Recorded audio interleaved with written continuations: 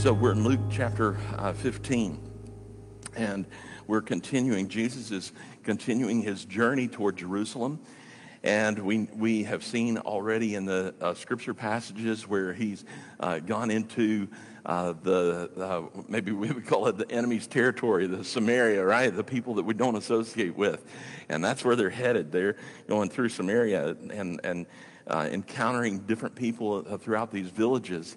And Jesus has sent out disciples ahead of him to go into these villages, to go into these towns, and to begin to preach the gospel. And when Jesus gets there, it seems as though, and what Luke is doing is he's giving us little glimpses into Jesus' teaching ministry. You know, a lot of times we see the miracles, and we see the miracles that Jesus did, and we're enamored by that, and that Jesus did all these incredible things. Well, Luke is also giving us not just his miracle ministry, but he's giving us glimpses into what was it that Jesus was teaching. Well, he was teaching about the kingdom of God. He was teaching about the gospel, and we see that through his messages, and they are recorded largely in Luke's gospel according to parables. We looked at last week, we mentioned the idea of parable, the word parable meaning like a parabola. If you remember that in math class, parabola is, side by side. It's a curve where one side mirrors the other. And that's what we see happening again with every parable. There is an earthly story, and then there's a heavenly truth. There's an earthly story. It's the surface meaning. It's the casual reading. You can see the earthly story. But those that have spiritual discernment, spiritual insight, can see the second part of the parable, the mirrored spiritual aspects of it.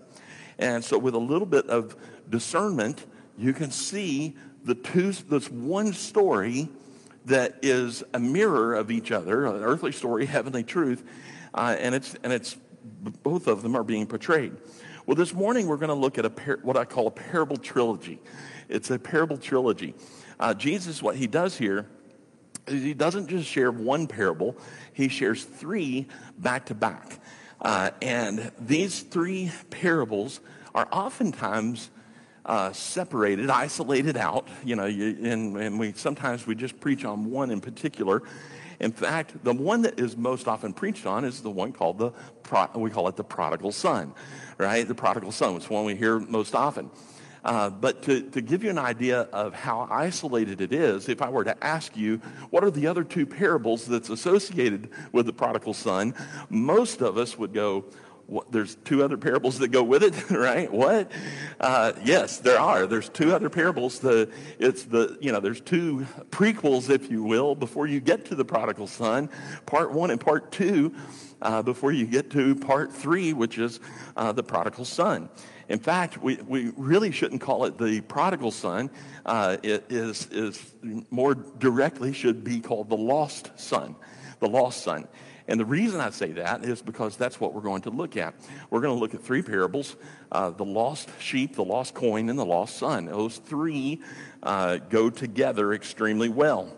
So with that in mind, I want to tell you the common thread that runs through all three of these. Within each parable, there has been something that is lost and something that has been found. That's the common thread between all three parables. There's a common thread. Something's been lost and something has been found. And then we're going to see some other similarities, but that's the major theme. So keep in mind that the mirrored understanding of the parable is going to reveal something about the kingdom of God. So with that in mind, let's jump in. Luke chapter 15, let's look at verses 1 through 7. Then all the tax collectors and the sinners drew near to him, that's Jesus, to hear him.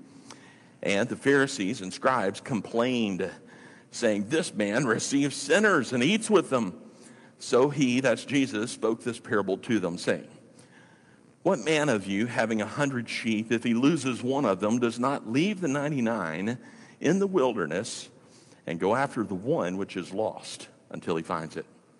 And when he has found it, he lays it on his shoulders, rejoicing.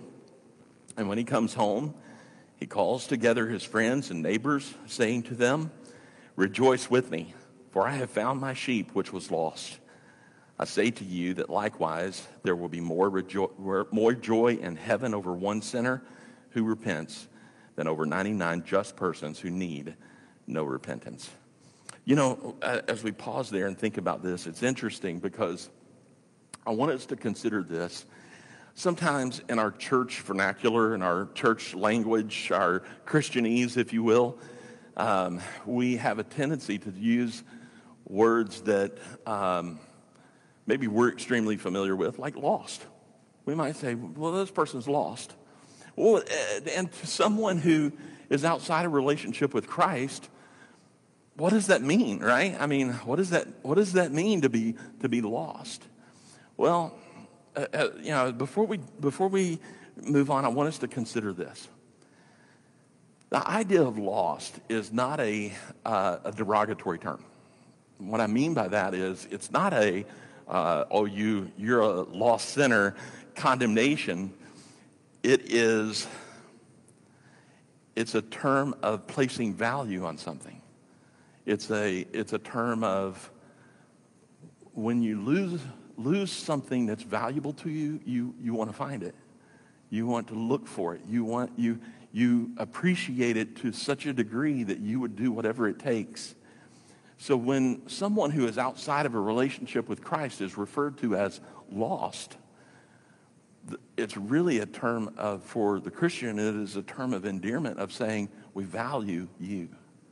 We value who you are. And we not only value you, we place value upon you because we believe that you're created in the image of God. And because you are created in the image of God, we want to do everything that we can to help you have a relationship with the Lord. So when we refer to someone as being lost, it truly is a term of endearment, a term of value. So with that in mind, let's begin with key point number one. Key point number one is this, that the parable of the lost sheep points us to Jesus as our good shepherd. That's the whole purpose of this first parable. It's pointing us to the fact that Jesus is the good shepherd. That if he had 100 sheep and one of them was lost, that he would do what? Jesus would do everything that he could to find the one sheep. Why? Because that one sheep has value. That one sheep, even though it's lost, it has incredible value. And he's going to do everything that he can. And when he finds it, there's going to be incredible rejoicing. You know, the language here, this language of the shepherd and the sheep, it's a bit harder for us to relate sometimes because, to the best of my knowledge, I don't know that we have any sheep herders, in our congregation. I don't know that we have any shepherds that attend at Grace Point. But the language of Jesus as the good shepherd and his followers being described as sheep is found throughout Scripture. But I want us to make the point and to look at this intentionally, that the good shepherd is someone who is not a hireling. There's two types of people who care for sheep, especially during this time period. You're going to have the shepherd, and the shepherd is the one who has an investment into the sheep. They have purchased the sheep. They take care of the sheep. But they can't always be there. So what do? Sometimes they will have a hireling, someone who can come in and step in and kind of watch the sheep for a moment, maybe for a little bit while the shepherd does some other things. And that person is called the hireling. The difference between the shepherd and the hireling is that a hireling is only there for a season and they don't care for the sheep nearly as much as the shepherd himself does. In fact, the scriptures tell us that the shepherd is the one, he would lay down his life for the sheep because it's that valuable to him. The shepherd who cares for his flock of sheep, if one of them goes missing, he's going to do everything that he can to go and find that one. A hireling, on the other hand, they're getting paid to just sit and watch, right? So if a threat comes along, the hireling is going, I'm out. I'm not going to deal with this wolf. I'm not going to deal with, whatever it might be. The hireling will abandon in a situation of threat. But the shepherd sticks around. Jesus is the good shepherd. Jesus is not a hireling. Jesus doesn't just leave when things get difficult. Jesus recognizes that in those moments where the wolf is coming and is going to attack, Jesus is the good shepherd that steps in. Jesus is the good shepherd that says, I will put my life on the line to save the sheep. He'll do everything that he can. Jesus is not a hireling. The good shepherd is not a hireling. The shepherd is the owner of the whole flock, not just a paid servant that supervises the sheep. Now, that's so important. And the Bible teaches us that the good shepherd knows his sheep by name. And that the good shepherd not only knows his sheep by name, that the good shepherd would do everything that he can to protect them. You're familiar with the 23rd Psalm? The 23rd Psalm is a psalm of David, and it talks about the Lord being a shepherd. And it makes sense because David himself, being a shepherd, would understand the language. And one of the passages in the 23rd Psalm talks about thy rod and thy staff, or your rod and your staff, they comfort me. And that's not two different instruments. It's actually one instrument. If you think of it this way, it's this, we sometimes refer to this as a staff. This is the staff. This section right here. This is where if I wanted to reach out and grab CJ by the neck, I could do so. If he started going away from me and he starts to run, I could reach out and pull him back. That's exactly what you would do with a sheep that's getting away. You take that and you hook it around their neck, you pull it back. That's the staff. There's also the rod. The rod is the other end, okay? This time, CJ's not moving fast enough. Get going. We're going to poke him, right? Hey, let's get going. The sheep that's a little bit rebellious, hey, they might need a prod. They might need something to get them going. So when David says, thy rod and thy staff comfort me, it's one instrument. The staff, the rod, it's one instrument. This one is often used to protect. It's to pull them back, keep them from harm. This one is often disciplinary. This one is, hey, you smack it, you bring it back in. It's used as a disciplinary tool to kind of keep them in line. In fact, there's an illustration about how shepherds at the time would not only use the rod and the staff as a tool, an instrument of discipline, that if a sheep became rebellious and that sheep continually wandered off and it kept wandering off over and over, and it's like, and then you're pulling it back in, kept pulling it back in. There comes a point where the shepherd says, I'm done with this.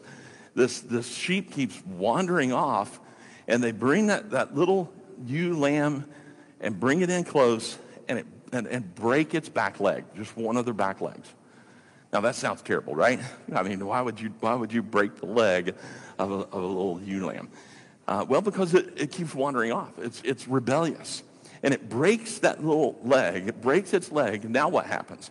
Well, it's not wandering off anymore, right? But it's also, not only is it not wandering off, it's not moving with the rest of the flock either. So what has to happen?